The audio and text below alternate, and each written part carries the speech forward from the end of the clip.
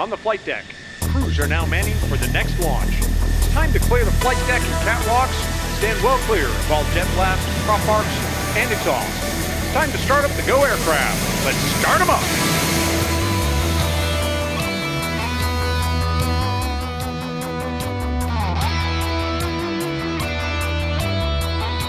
Hey, welcome to the F-14 Tomcast. I'm Craig Snyder, callsign Crunch. I was an F-14 pilot and Top Gun instructor, and I'm one of your hosts today on the F-14 Tomcast. Now, for about the first 2 decades of service, the Tomcat was strictly an air-to-air platform, as we've discussed many times before. But as you probably know, in the 1990s, it was cleared to start carrying bombs, and soon it became the premier strike fighter thanks to the Lantern targeting system.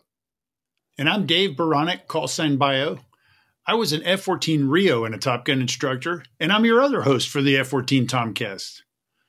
The main reason that the Tomcat became the premier strike fighter platform was the Lantern pod, the Lantern targeting system.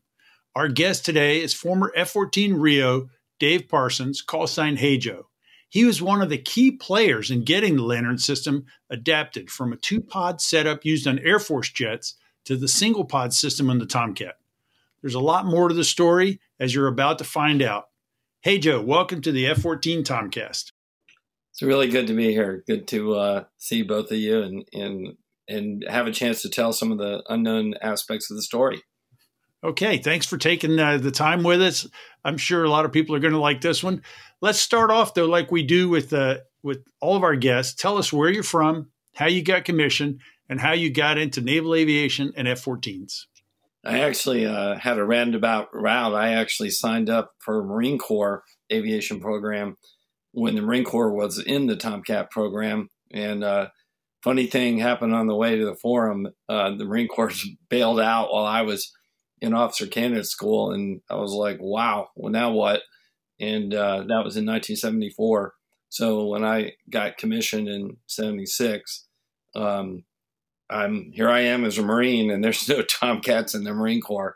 But there was a big backlog to go down to Pensacola because Vietnam had wound down. And so I ended up in a Navy, actually OPNAV office with a couple of Marines and all these Navy guys. And some of them were Tomcat guys. And they knew about my story. And one day they said, you could come over to the Navy and fly Tomcats. You know that. I go, no, I don't know that. And so they helped me understand how I could do an inter-service transfer. And actually, one of their good drinking buddies was the guy in charge of it. And he just came over after hours one day and said, here, write this letter. It's already approved. So I just need the letter from you. So I went to work one day in the Pentagon as a Marine, first lieutenant by then, and went home as a Lieutenant JG. And amazing. And then I met you shortly after, like the first or second day I was down at Pensacola to a mutual friend. And our mutual friend, our friend Beats introduced us. I still remember meeting you. But mentioning that, some people may find it hard to believe that the Navy just took you right in. But in those days, they had a hard time meeting quotas, probably, and even for Tomcats. So, they were happy to have another. One night in the simulator, and it turned out everybody in there were Navy guys, but every one of them had been Marines. One of the Gigliottis and everybody's like, I heard them talking about Quantico. I'm like, when were you guys at Quantico? And they go, oh yeah, we switched over,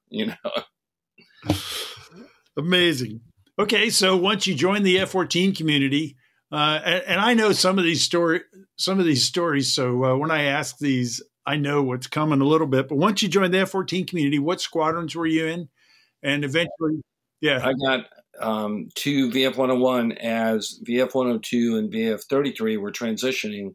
So everybody in my class, except for one pilot and myself, were actually from one of those 2 squadrons. And these guys are just so, they accepted me as one of their own. And they were both saying, well, which squadron do you want to go to? Because we're going to take you with us. And so it was kind of hard to choose, but 102 had a little more seniority and higher picking preference, draft picks. So they snagged me.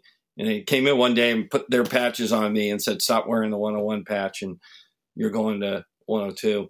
And, Nice. it was funny because 32 was trying to recruit me at the same time. But 102 had a higher priority because they were going to deploy so quickly. So, and because by then I was a lieutenant and so far behind my peers, later on, once I was in 102, they said, "Well, how would you like to be a super JO and just stay here?" Right. I said, "Yeah, I want to catch up." And so I stayed 6 years as a Diamondback straight. I saw a whole squadron come in after me and leave before me. That is incredible. 6 years. Yeah. But I got to take a lot of pictures and do a lot of good stuff. And you did a lot out with 1,500 hours in my first tour. So, hey, Joe, that's amazing. And it's funny you make that offhanded comment about taking a lot of pictures. You know, I'm Facebook friends with you, and I know that sometimes you'll post on your feed, you know, something from the shoebox, right? Yeah. And you go through and you've got some old photos, and those are obviously wet film photos that you've digitized and things like that. Yeah. How many photos do you have? Well, when they, they give you a plaque when you get 1,000 hours, and it was funny. The plaque they gave me said 1,000 hours, 10,000 pictures. And I was like, well, I don't know. If you count all my TARPS pictures, maybe I have 10,000. But when I hit 2,000 hours, they gave me one that said 20,000 pictures. And I think I have that many. That's good. That is good. Are they all good? I don't know. Somebody was thinking. But, I kept them all. I kept them all in literally a shoebox. I have a picture of that somewhere. And it was only recently when an author came to me looking for some obscure pictures from El Dorado Canyon that I had. He had heard I had them, and they needed some help because of processing errors, stuff like that. But he goes, "Hey, I can fix all this for you. And in exchange, if you'll just, suppress the photos till my book gets published." So that's what we did. Now, that's why a lot of these pictures are only coming out now on Facebook, because he scanned them for me too, which Dave and I compare notes on this all the time. That's a royal pain in the ass and it's expensive. But this guy was doing them for me, a few hundred at a time. And that's why they'll pop up. I try to do one a day for all the people that like them. Have you ever thought about doing like a coffee table book of all those photos? I already have several out there. Do you? Oh, okay. Edit that out. I didn't know that. I'm working on book number 10 right now. No, we're not cutting that out. That's good advertising, Yeah. Okay, so silly me, I didn't know that, but I got Eric Hildebrandt's book. I don't have yours. That's crazy, man. Yeah, I wrote the backstory on his, but he was living with me when he did that. And, no kidding. Yeah, he's the photographer here on the base. So he came here as a geo bachelor, stayed with me, and asked me to write the backstory. He didn't know nothing about Tomcats. He knew about Hornets. Right. He was friends with Lights. And so I got him interested. But he didn't want anybody else's pictures in there, but he wanted words. So I wrote his backstory for him. So I've got all these books over here about 10 feet away from me. That's good. That's awesome. That's awesome. Where can now, for the folks who are listening or watching, where can they order yours? I was just helping somebody the other day, Bob Lawson, who Dave knows. His son inherited his collection, and he says, I need one of the books that I did with Bob. And they're only secondary market because these were all published. That book was published in 2006. The Tomcat book called Fighter Country, which was just about Oceania Tomcats, was published in 1992. They run as high as $1,000 on the secondary market. You have to watch Amazon for them to pop up. That's what I have to do when I want one. Wow. Mine have already come and gone, many times over. Wow. I had no idea. Huh? Yeah. So this has nothing to do with the Lantern targeting system, but what a great conversation. Yeah. Oh yeah, no kidding. I'm gonna and we're gonna get comments that say, "Have Hey Joe back for a whole episode." And I'm gonna ask one more scene setter question. I think it's a good question. When did you leave Tomcats and the Navy? There's a reason for this. What year did you leave the Navy? I went out on a real high. Crunch and I were talking in the green room about.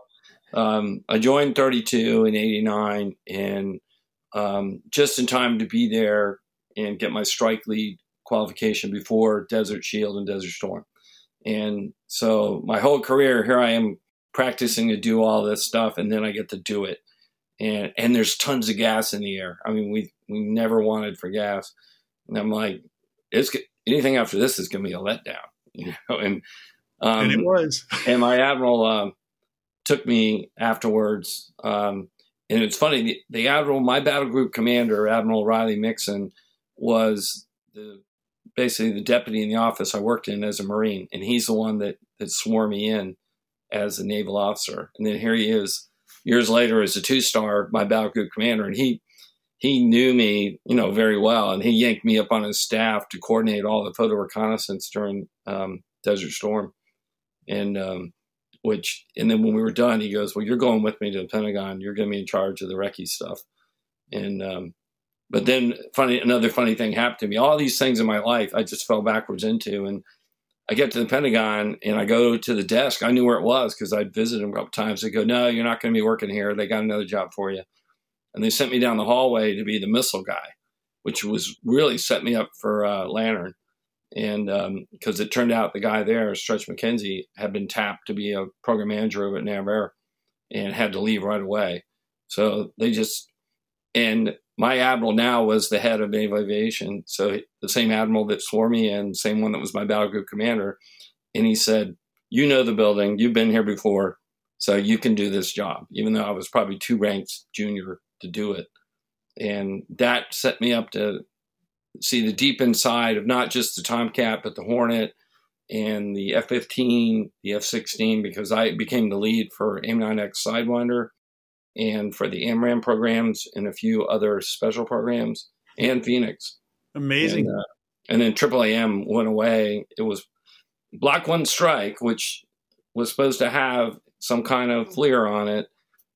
But they raided that. That was over $1 billion program. As I was walking in the door, they had savaged that to pay bills to Peace Dividend after Desert Storm. And then they went after AAAM. So it was just every day they're coming in, just making vertical and horizontal cuts against programs. So that's when Lantern was out of desperation came inspiration to get the pod on there and get it on quick. Okay, well, I remember coming to visit you because I was on the joint staff or at Quantico Command and Staff College. I remember coming to visit you in the missiles office, and that was your last job in the Navy, right? Right. So my point there is that you did all air-to-air Tomcat stuff. Right. And then so it's kind of ironic. It's kind of ironic that you were the lead guy when they put this fantastic pod on and, that turned the Tomcat into a strike fighter that it always had the potential to be. Well, I'll tell you another thing for both of you being Top Gun instructors, that the guy that had the inspiration that deserves all the credit that, there were several key people along the way. It was like aligning planets. But one of the key people along the way that recruited me out, like I had verbals to go be CAG Ops and CAG 17. Oh, that would my be CO from Desert Storm. It was that's Sundance. A great job. And to fly the B. And I'm like, finally, I get to fly the big motors. And my admiral said, no, here's what I want you to do. You're hitting 20, so I need you to go be my weapons integration guy, and I want you to teach people how the Pentagon works. And I was like, no. And he's going, yes. Think about your own career. And he had to convince me. That was Phil Anselmo, but he eventually did. And I knew him. Yeah. So the guy that had the inspiration was the number 2 guy that created the gun school, Jim Rillifson. And I always knew who he was. He used to come in and visit. I had heard about his legend. And he came in, was talking to me about air-to-air missiles because his company wanted to work on AIM-9X. And so they hired me because I wrote the requirement for AIM-9X. I knew what that missile was going to be from nose to tail. And they said, well, you're the guy we want because we're going to work for one of the competitors that wants to build it. And I finally retire in summer of 1994 when as I hit 20. And the first thing he does is, we're going to put a Lantern pod on a Tomcat. And I said, why? So and I was like, yeah, because you had grown up in the air-to-air Tomcat community. And so, I'm like, what do you know about it? And it turned out he had been the F-14D program manager, and he knew how you could put digital systems on an A, because to test all the D systems like IRSTS, they had to fly those on A models at Pax River before they were in the Ds. Very cool. He knew about this little chip that was sitting up at Fairchild, and he knew about what was behind the AUG-15. He started diagramming this stuff out, and I was sitting there going, I don't know what you're talking about. He was talking about sync lines and all these things. He says, we can do this, and we won't have to do anything with Pax River. We can go right to the fleet and put it on the airplane. I'll go, yeah, right, that's going to happen. But he was brilliant. And before we get too far away, we're talking about Jim Roelofsen. And he's one of the original, as you said. I mean, you said his name, but I want to just key on the guy, because that's one of the questions we asked you, where did this come from? He was a combat fighter pilot and one of the early Top Gun instructors. I've met him also. He is a great number guy. 2 picture on the wall. If you go, the number 1 picture is Dan Peterson. Number 2 is Jim Wilson. The 2 folding chairs they had in the typewriter, he was sitting in one of those 2 folding chairs and wrote the first lecture on Sidewinder at Top Gun, and then later commanded Top Gun. Yeah. Okay. So Crunch, I'll give you an opening here in a minute. But so, hey, Joe, tell us what the F-14's community's attitude was about air to ground. I mean, probably besides they didn't even care, they were probably hostile. It wasn't even, it was more than air to ground. It was, we're never going across the beach because we don't have the proper DECM to protect ourselves. Because they'd never gotten ASPJ. So they were like, we will always, because of the threat of the Soviet backfires, that our job is fleet air defense. That's what we're going to do. Oh, man. I'll tell you what, wait a minute. I never heard that. And again, this is a campaign that I fight online. I never heard that. Oh, yeah. And I tell you, and when I went through the senior officer refresher course, Little Mac Macklin arranged me to go through that as I was going in as a department head at 32. Because I was leaving, I was editor of Approach Magazine, and I'd helped do a whole issue on air combat. And he goes, why don't you come to Zork? And I go, what's that? And I met up with you while I was out there. Yeah. So I'm like the small fish in the room there were admirals in there were COs, there were CAGs. And so they had a couple senior attack guys in there. And I remember Kelly Behringer giving the lecture about how Tomcats are going to escort a strike group. And they got up and said, you guys are just beacons. You guys, you can go over here and attract all the attention. We're going to go in. We don't need you. And even when I was in Desert Storm, our CO of our A6 squadron first night said, don't want Tomcats. You guys stay away from us. And then he saw me later that night and he grabbed me. And he's a big guy. Bob Beasley grabs me by the flight suit in the chow line. He goes, do you know how many burner rings a MiG-25 has? And I go, no. He goes, well, I do. And he got overflown by the MiG-25 that because of their DCM, they were able to break the lock. And then that MiG-25 got vectored on Spiker. He was actually there when that happened. And after that, he goes, I want Tomcats to the left of me. I want them to the right of me, because everybody saw that radar, they would run from the Tomcat radar, but they wouldn't run from anybody else.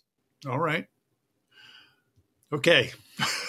So I never thought we'd ever do air to ground. And I thought that I always was into fighter history. I only wanted to do air to air. Yeah. And the whole Tomcat community was like that. Yeah. It was my recollection from Miramar. So Ruff Roelofsen suggests Lantern, and you're in the office. How did he get kicked off? Well, so what he said was, we are going to put Lantern on the Tomcat as an unsolicited proposal, because he was bright enough to realize that meanwhile, the so-called Hornet Mafia was trying to raid all the money. They were trying to retire the A6, which they were successful in doing. And they were after the Tomcat next. There was this big battle going on in the Pentagon, which became important for Lantern. Which one are you going to keep, the A6 or the Tomcat? And Rear Admiral Allen was in that meeting. He was in 81 at the time, and And he said, well, we need precision strike. And the Tomcat guy said, well, we can put precision strike on the Tomcat, but you can't, because it was already planned out as Block 1 strike, but they just rated that, taking $1 billion out of it, and they only left a few $100 million. What's Block 1 strike? That was the first upgrade to the Tomcat that was going to have everything you needed to be an attack aircraft. Okay. So they had already spent some money. They had flown a Lantern pod down at Pax River on a Tomcat and this was important, they'd gotten the interim flight clearance to carry it, and they found out that it fit on a harm adapter. It doesn't fit on the Phoenix rail. It fits on a harm adapter. The outer shape was just, I brought my visual aid. The outer shape of the Lantern pod matched the harm adapter. That was a minor miracle. There were several minor miracles that enabled that. The other one was the existence of that chip and the existence of a plug behind the AUG-15 panel that Ruff knew about. And we were working in Tyson's Corner. He says, come with me. And we go jump in his car. We raced up half hour up 270 to Germantown, Maryland, where Fairchild was. And Fairchild built the AUG-15, and they built the TIDs. And they were about to build the PTIDs. And so he knew some old guy there that had worked on that. And we went and he found this. He knew exactly where in that company all those components were, and they were sealed in a cage for NavAir. And he jumped on his phone and called someone in NavAir and says, here, tell them you can break the seal. So they break this lead seal, and he reaches in, pulls this thing out, and he had to blow dust off it.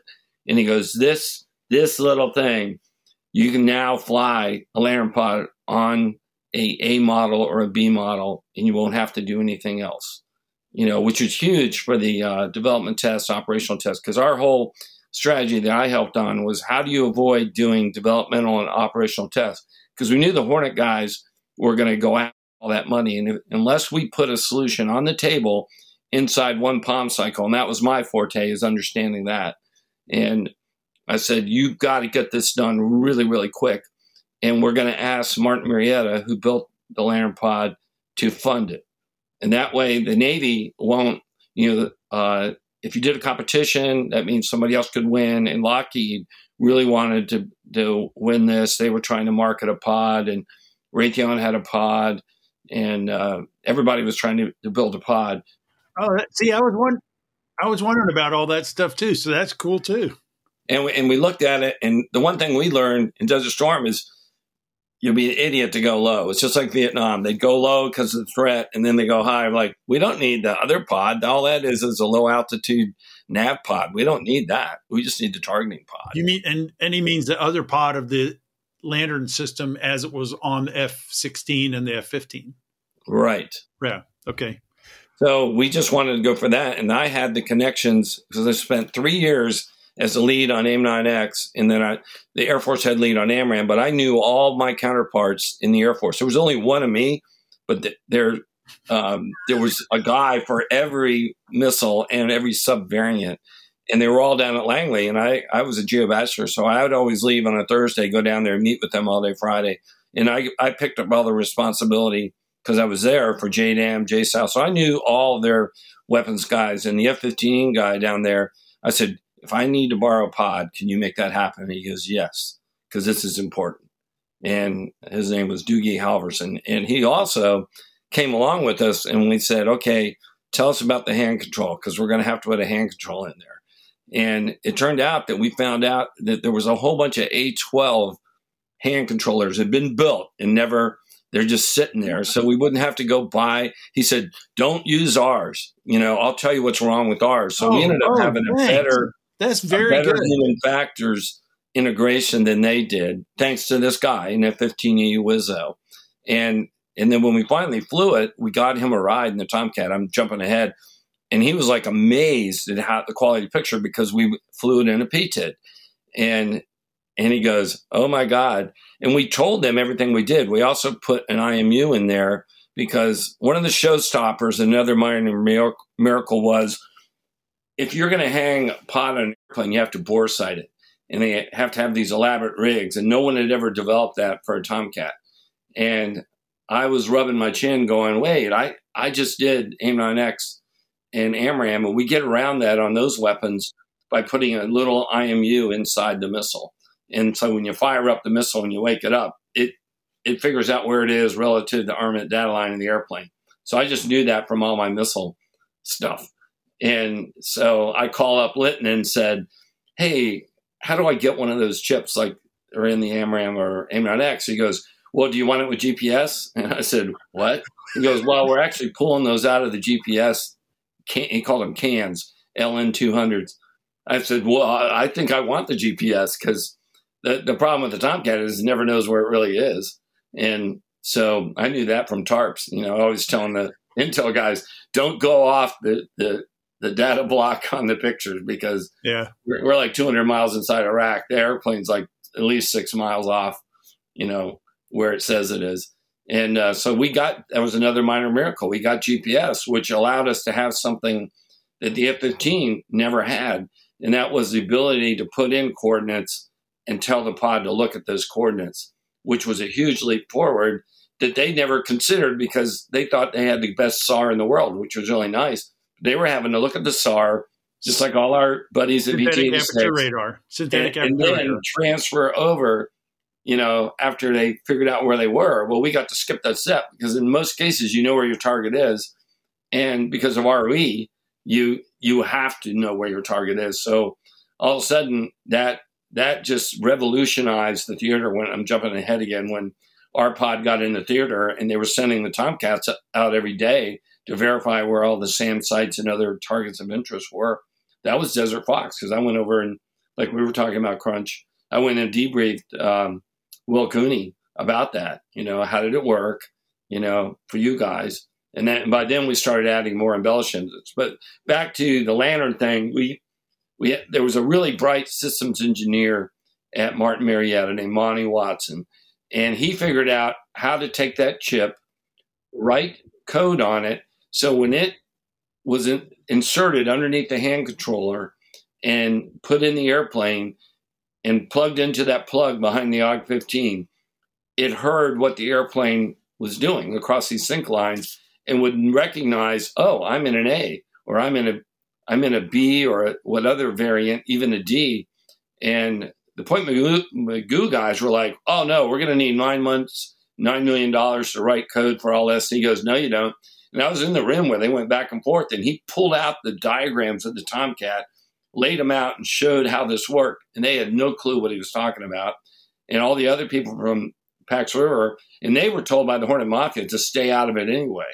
So we said, look, we're going to go it alone. And 6 weeks later, after that meeting, we were dropping bombs. Snort and his guys were dropping LGTRs in Dare County. Then we went down to Vieques to drop live, and demonstrated within 6 weeks that it could work.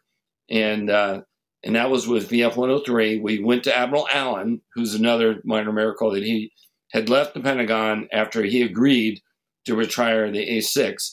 And I knew that. And I was in that meeting. It was right before I retired. And he took his finger around the room. And he says, if you guys do not put precision strike on the Tomcat, I'm going to haunt each and every one of you. And he meant it. And as I'm involved with the strategy meeting with Martin Marietta, they're going, hey, we're hearing from the Hornet guys, this is never going to happen. So I related that story. And they said, okay, but we need someone to tell us. And I said, what about Admiral Allen? Is that good enough for you? Because now he's a vice admiral and he's air-land. And he can authorize an airplane, a fleet airplane, one airplane under what's called RAMEC, Rapid Engineering Change Proposal. He can modify one airplane. And Snort was all over that because I was going down every Friday by then and meeting with Snort and planning the strategy. And he goes, hey, you make it happen. I'll give you an airplane. And then we all met with Admiral Allen on a really dark day, gloomy day. And it was almost surreal. You could have cut the air with a knife. And he walks in and he picks up the brief and he rolls it up and he points at me and he goes, we don't need to talk about this. And I'm like, somebody's gotten to him. Someone's told him not to do it. And he goes, I'm going to take this brief and I'm going to shove it up Brent Bennett's ass. And that was the 2-star Hornet guy that was in charge of aviation, was telling him he couldn't do it. He goes, you got your airplane And he turned to Snort. He goes, whatever these guys need, get it done and get it done fast. Stay one town ahead of the posse. We're going to make this happen.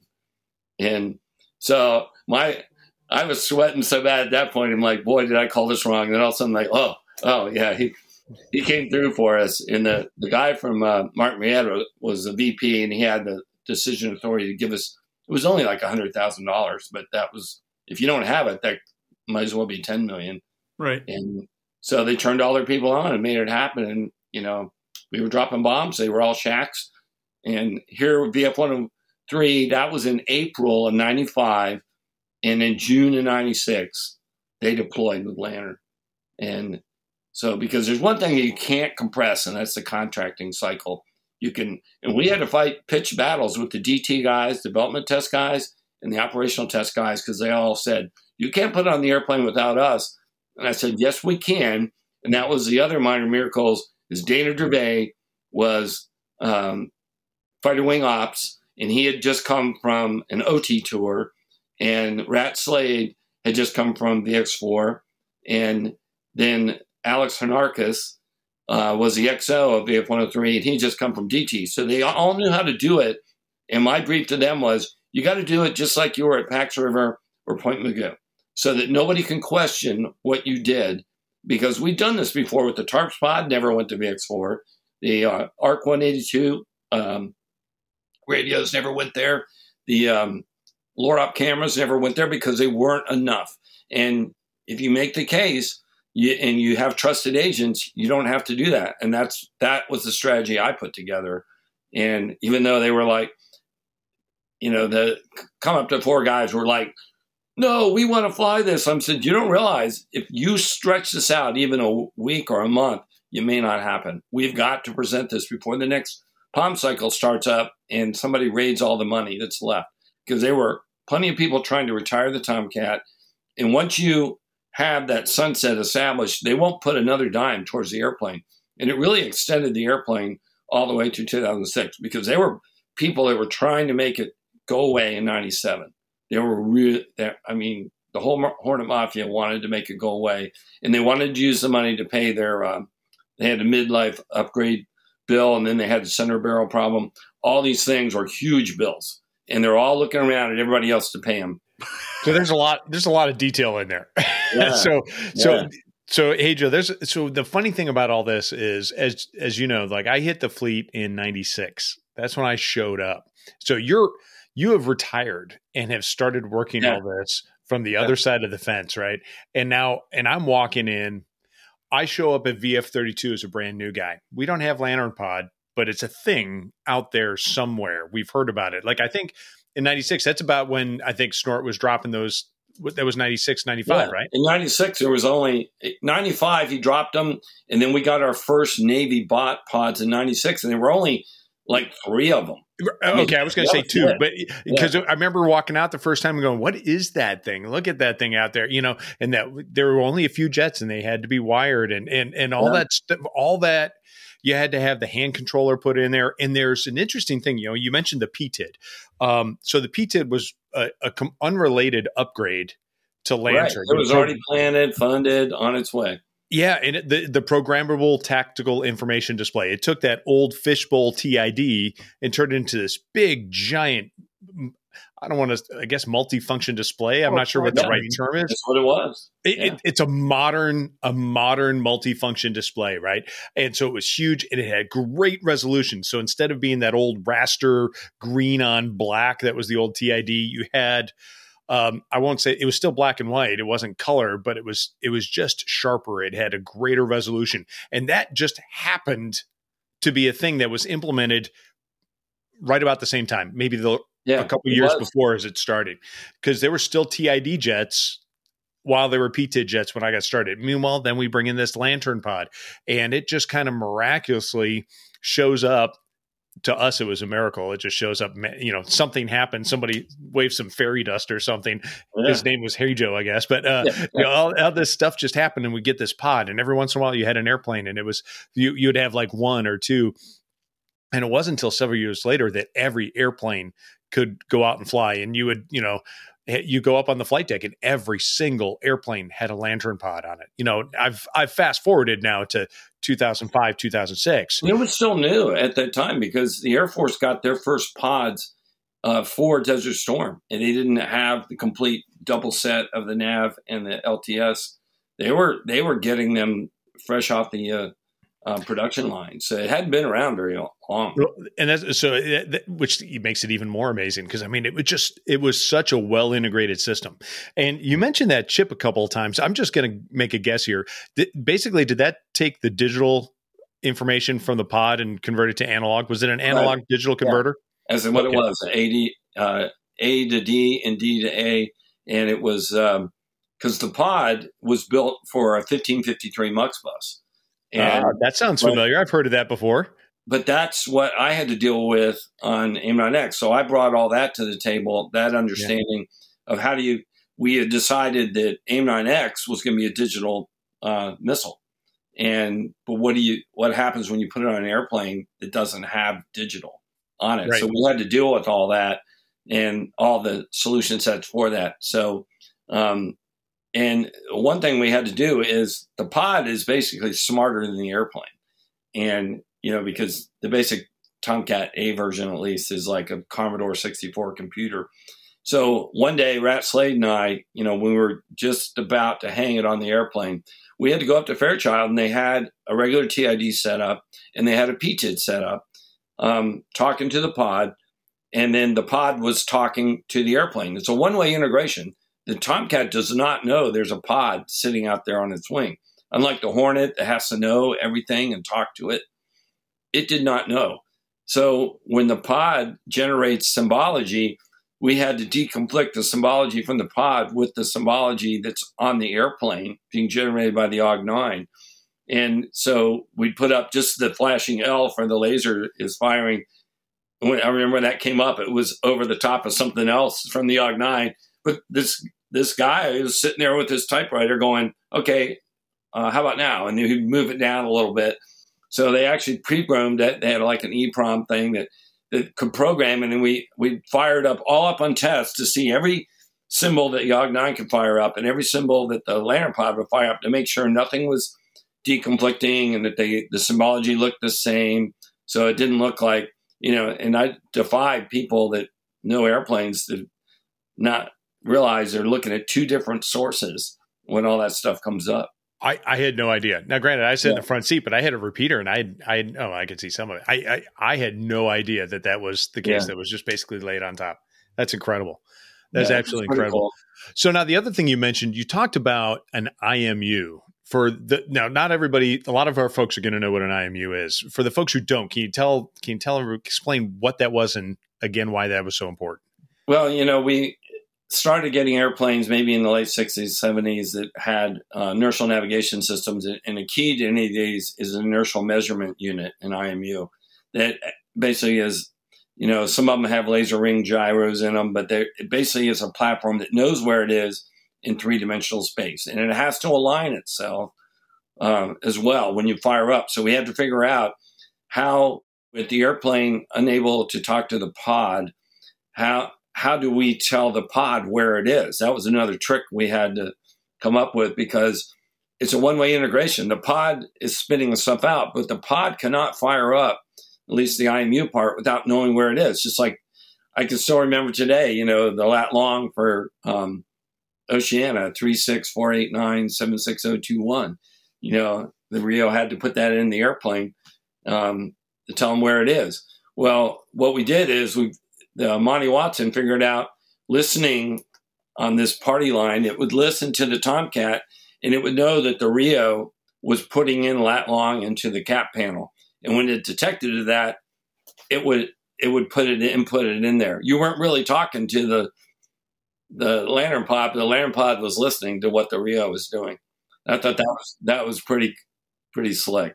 That's cool. And then it had its own GPS, which refines its position and updates it over time. And that is really cool. I did not realize how integrated or lack of integration, I guess it might be a better term, the pod was with the airplane. I had no idea. That's amazing. Yeah. That's so cool. A lot of little miracles in there. The lat long for Miramar is 32525117085. But you guys probably already know that also. Okay, Crunch, while you're giving attaboys, I want to jump on that train here because, hey, Joe, you talked about Halverson, I think it was, who steered you to the hand controller. And as a user who picked up Lantern late in my career, I was amazed at how good that hand controller was. You're using your left hand, and I'm right-handed, and you're running this thing, and it was well designed, the functionality. I mean, it was brilliant. Well, you can thank the A12 program for that. Yeah, the A12 guys, they got that right. The hand controller. We were pretty proud, and Crunch brought this up about the TID being this green. It reminded me of looking at an aquarium that's never been cleaned, and the F-18 guys, everybody was scoffing at the Tomcat when it showed up, and all of a sudden they realized the Tomcats were seeing stuff a lot further out, and it got to the with the P-tip. One of the F-8, we used to bring the COs up to WB to debrief. All the Tomcat guys. We'd get whoever the good guy in the squadron was, they'd come up and debrief us. And this one Hornet guy knew about it. He says, I want to debrief you. And I'm like, okay. And he holds up his business card and he goes, I'm a card-carrying member of the Hornet Mafia, and I'm telling you, we have no business lazing for ourselves. One time we rolled in the target. We missed the target. We found out we didn't even have the right target. The only people that know what they're doing is, and this is another part of the Lantern legacy, there were several other aspects to it. Number one, Brian Brurod had figured out we need to be FAT-Gate qualified. And that had not anything directly involved with the Lantern pod, but it did with the mission. I mean, you could technically have done, it might have been hard to do without it, because the Marines did OA4M stuff without any kind of FLIR for years. But Marines had developed the forward air controller airborne whole, TTPs. And when it looked like the Tomcat was going to run out of missions, he went out on his own to MOTS and got qualled and started qualling other people. So that combination of having the Tomcat as sort of like a quarterback and having the Lantern pod was like huge, lazing for other people.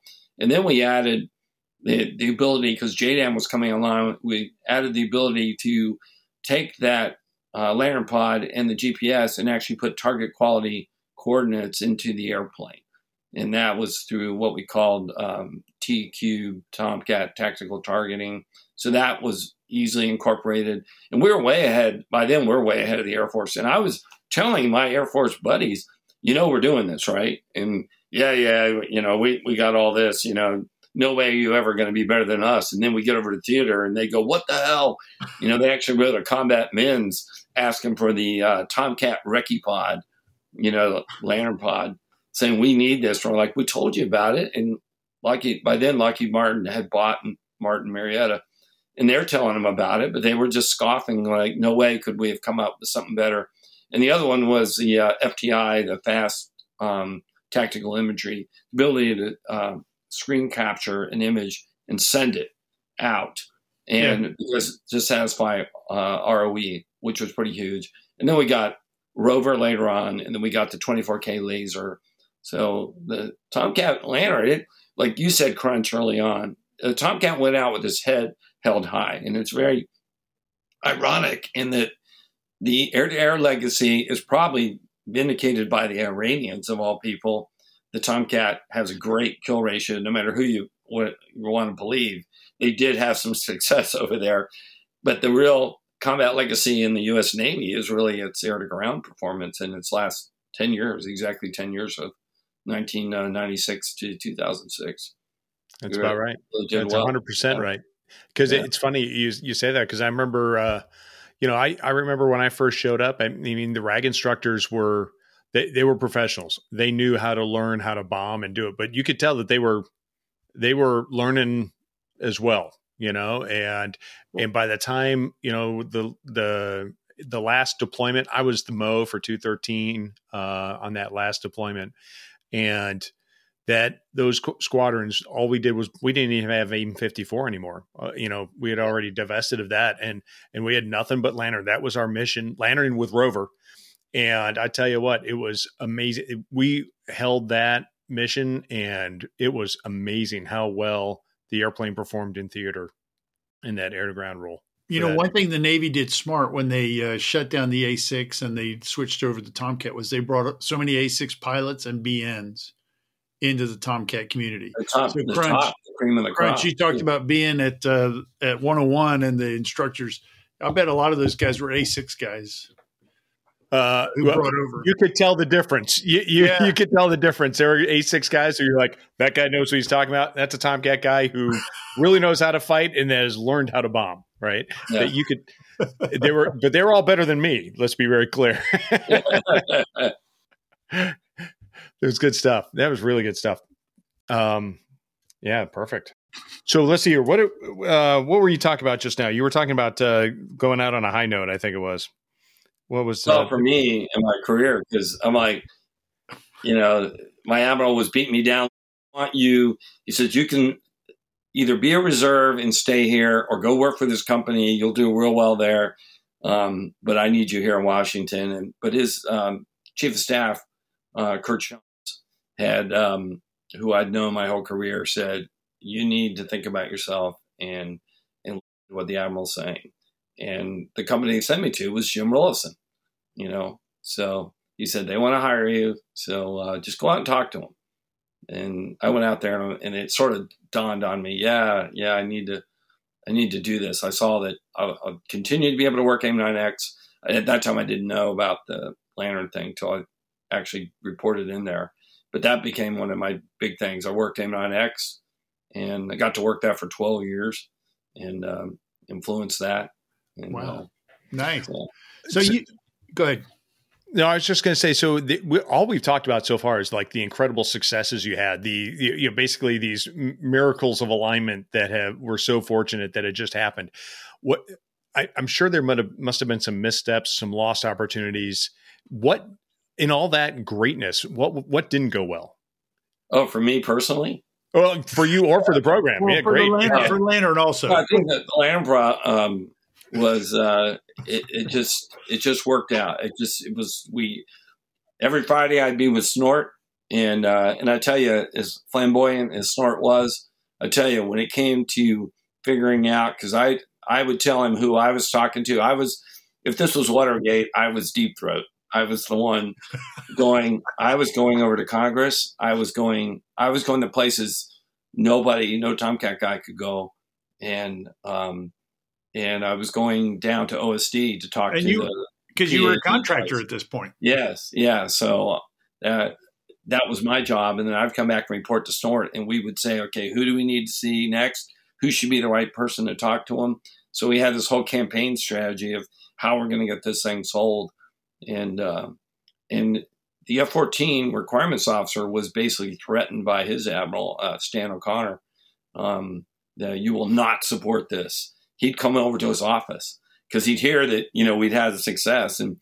And luckily, Steamer just suffered in silence. And he would tell me after hours, yeah, they're all over us, but, keep doing it, And we had a couple guys inside the program office that were talking to us, saying, yeah, we can't give you any support, but, we'll tell you about this and tell you about that. And that reminds me of little stories that I heard in the early 90s of just intrigue, the battles between the Tomcat community and the Hornet Mafia and stuff. And some guys, lost their careers. Yeah, they did. And, somewhere I have this. We created it was my idea, but I got Martin Marietta to pay for it. Is we created a Vice Admiral Allen, Sweet Pea Allen Precision Strike Trophy to give to the top squadron every year. Oh, that's good. Wasn't publicly announced. Is I created a miniature version of it, and every one of those people I mentioned, from Jim Rollison to Monty to one guy I didn't mention, Dan Fishoff, who was the business development guy that was really an engineer, that he fought to get all the money. We made sure every year at Fighter Fling, in a private ceremony with the Commodore, every one of those guys would get one of those awards that had played a part in it. We just stretched it out over a number of years, so we didn't dilute the value. But all this, we made sure everybody got recognized that did something. That's cool. So you hinted at your personal price. Do you want to go there, or do you want to just move on? My personal? Yeah. Oh, no. I just fell backwards into everything. I mean, I went to Pensacola with a pilot contract, and then my eyes failed. But I'd already met you and started talking to you, and I tried to get a waiver, but it came to a point where they kept saying no, and I went, I'll be a Rio. My chances to fly Tomcats probably went up, I think. And as you know, not everybody wanted to fly, and potentially, some people wanted to do P3s or even E2s and attack, but that's all I wanted. And so, did you keep track of the Lantern? Obviously, you've kept your finger on the pulse of the strike fighter community. Were you sitting there as the years went by and Lantern went into combat? Oh yeah, I was, like I said, I was briefing and debriefing every squadron, trying to find lessons learned, trying to figure out that's how T-Cubed and FTI all came about. And it wasn't until many years later that I left WB in 2003 to work for Naval Special Warfare. But I got to use all these lessons in some of the cool integrations we did on a Super Tucano and then a OV-10 and some unmanned airplanes. All this one-way integration and bypassing traditional DTOT basically gave me what I do today, which is rapid response stuff and getting to work with the warfighter. I always want to work with the people actually doing the job. Okay, what more can you tell us about what you're doing today? You just mentioned a couple of airframes.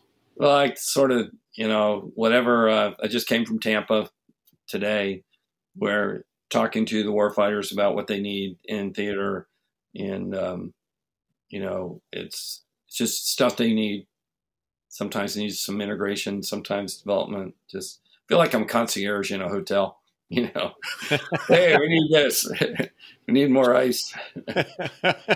Yeah. Sometimes, like the OV-10 project, that was pretty slick. And we had, interesting enough, they were all Tomcat Wizzos. John Boy Walton.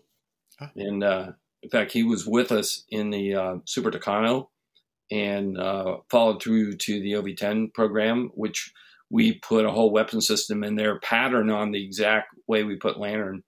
We had an airplane that was even more archaic, an OV-10 that was built in 1968, and we had to build a weapon system for it and put a FLIR, put everything in there, have Rover, have Link 16, all these things, and build displays, put them in there. And John Boy actually went from lieutenant commander to 06 in our program. Every once in a while, he would come out. They'd go, well, if you have a lull, we need to make you a CO of the weapons school. And he goes, I don't have time. And they were like, we're giving you a CO. He goes, once you work with the warfighters, you're like that. I mean, the real cutting edge. He didn't, and they finally convinced him that our program was between the Super Tucano and the OV-10. So he went off and was the CO. And then he came back and we got the OV-10s fitted out in 2012. And then he went off to be ops on, I think it was Reagan. Or Bush, maybe it was Bush. And he came back to us. He actually made 06 flying with us. And, let's see, the other one was Cunningham. Ended up he's in 211. I think he's in 211 now. And he was another guy that really was a weapons school guy that came to us and just really helped define, you got to define what the cockpit was going to be in the rear of this OV-10. And it was a man-hunting machine. It was out there to kill people. And it did. And so they brought him back, and they were like, here's your career path. And no, I want to stay with these guys. And that's what – the detailers don't get that, But interesting. Some of the guys, like we talked about, Bill Dine, he went in there and never came out. So, it's not unusual to be in those commands for upwards of 20 years. Well, that's good. Glad to hear those guys are dedicated and they find something they like. And I mean, it's easy to understand. You get in a results-oriented group. That's cool. You get to do stuff in your own lifetime. Yeah. Yep. I got to tell you, I was sitting here looking at what my dream of this interview was. and you stepped through, answered a lot of my of the questions I had. You answered questions Crunch and I threw at you. And man, you've shed light on the system that transformed the Tomcat in the end of its career. So I was happy to do it. Nicely done. Yeah. Well, I have to tell you, I learned a lot in this discussion because you mentioned quite a few things that I'm like, wow, I never knew that. It's most specifically the development process and how it communicates or doesn't communicate with the airplane, because I just assumed that it was incredibly integrated. I just assumed that because it feels like it. And that's a testament to the geniusorosity of the development team there. I'm going to look that, Crunch, I'm going to look that up. Yeah, I'm making words up now. The intelligence of that team that you were able to put that together, because it was seamless in appearance, that it was just slapped on. It was amazing. It was great. Hey, Joe, you have anything else? Anything we didn't ask you? That's it. I want to thank all the guys that participated in Lantern, because, man, it was a great team. I mean, it was like best of breed. I learned a lot from them. And, I'm doing what I do today because of Lantern, being able to look at an airplane and not think conventionally. And I remember one of the admirals at NAVAIR called me down after it went down and says, well, we need to be able to do this. And I said, but you can't, because you have all these people that are like a union that want to be paid, and you have to be able to go fast. But they have enabled. I am affiliated with the NAVAIR's experimentation office. And so they do give us, but they have to give us top cover all the time, because people either think, I got accused in one meeting when I actually became the PM for the OV10 project.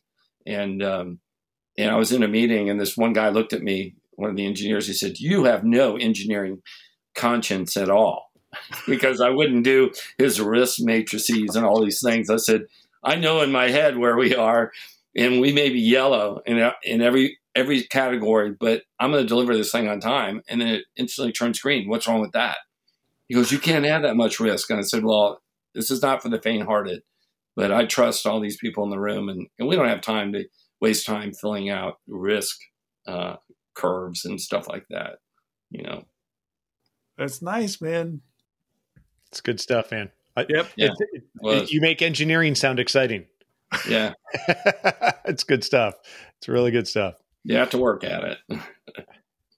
All right. Well, hey, Joe, this has been an incredible interview. Really appreciate this. This has been a lot of fun. Yeah, a lot of fun. And I think you just talked. I'm not even sure how many questions I got an opportunity to ask, because you just kept going, and it was perfect. I really appreciate it. You gave me a good outline. I knew where to take it. All right. Yeah. Well, it's good stuff. Thanks, buddy. It's always good seeing you and chatting with you. Likewise. All right, gentlemen. Well, thank you very much. Appreciate it. And to all our listeners, thanks for listening to the F-14 Tomcast. Okay, before we get to the debrief for that episode, let me just make a couple of administrative comments. One is thanks to the people who have supported us and continue to support us in our fundraiser. And we'll roll the names for those who have contributed after this.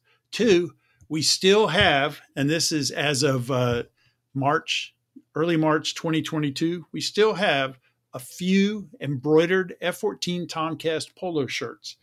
If you are interested, send us an email at our regular email address, questions@f14tomcast.com, and I will send you the information about cost and how to pay for it. Now, to get to the episode interview, I got to admit, even though I've known Hey Joe for many years, as we talked about, and I knew what he was doing, I was surprised to sit down and talk to him in detail about the Lantern program. I mean, one, it was just an amazing program. I've heard about some of the great things they did to work around the built-in delays in the procurement system, but that team was just incredible. What do you think, Crunch? You knew about Lantern from your whole Tomcat career. What'd you think learning more about it? Well, Bio, I tell you, I think you hit the nail on the head. Hey Joe was an amazing guest today. As you said, when I first showed up in the fleet in 1996, we were just getting the first Lantern pods on the fleet. Like, we had two of them on the entire flight line at Oceana when I show up, right? And for me, I was like, hey, there's this new thing. I had no idea at the time of the procurement process and what was going on behind the scenes. And so and here's the other thing is, Hey Joe and I don't believe we have ever met in person. If we have, it was at the O Club. And we know of each other maybe, but he and I have never met in person, even though we were both in VF32, only separated by a couple of years. But I had no idea how involved he was. I see him, he's on my Facebook feed. He puts a new photo on there from the shoebox all the time, and it's just amazing. So a lot of us really know him from his photos. And the guy flew with a camera probably every single flight by the looks of it. And absolutely amazing photos that he has out there. And I knew him as a photographer. I had no idea how involved he was in the Lantern process or how important he was to actually making that thing reality. So was it all on his shoulders? No. I mean, were there other people who had to be there? Absolutely. But he was one of the handful of people that if they had not been there at that time, I don't think it would have happened. And I think that's a testament to him and the people he was working with at the time that, those guys, right place, right time with the right skill set, the right attitude, that they made it happen. Had they not been there, I think it's safe to say the F-14 probably would have had a much earlier retirement than we saw because we would have been into forced obsolescence much sooner. Those are my thoughts. Said. What a great interview that was. I appreciate Hajo for coming out. Hey, and one other thing, as you were talking, it reminded me, one thing that Hajo did was he gave a lot of credit to the other names, the people who were also key players. Okay, I've been waiting to say this. Talk about our next episode number 15. It's all about the F-15. It's not all about the F-15. It's a comparison of the F-15 and the F-14. We talked to an Air Force F-15C pilot who did an exchange tour with the F-14 Tomcat Squadron. So that's going to be very interesting. I know you're going to like it.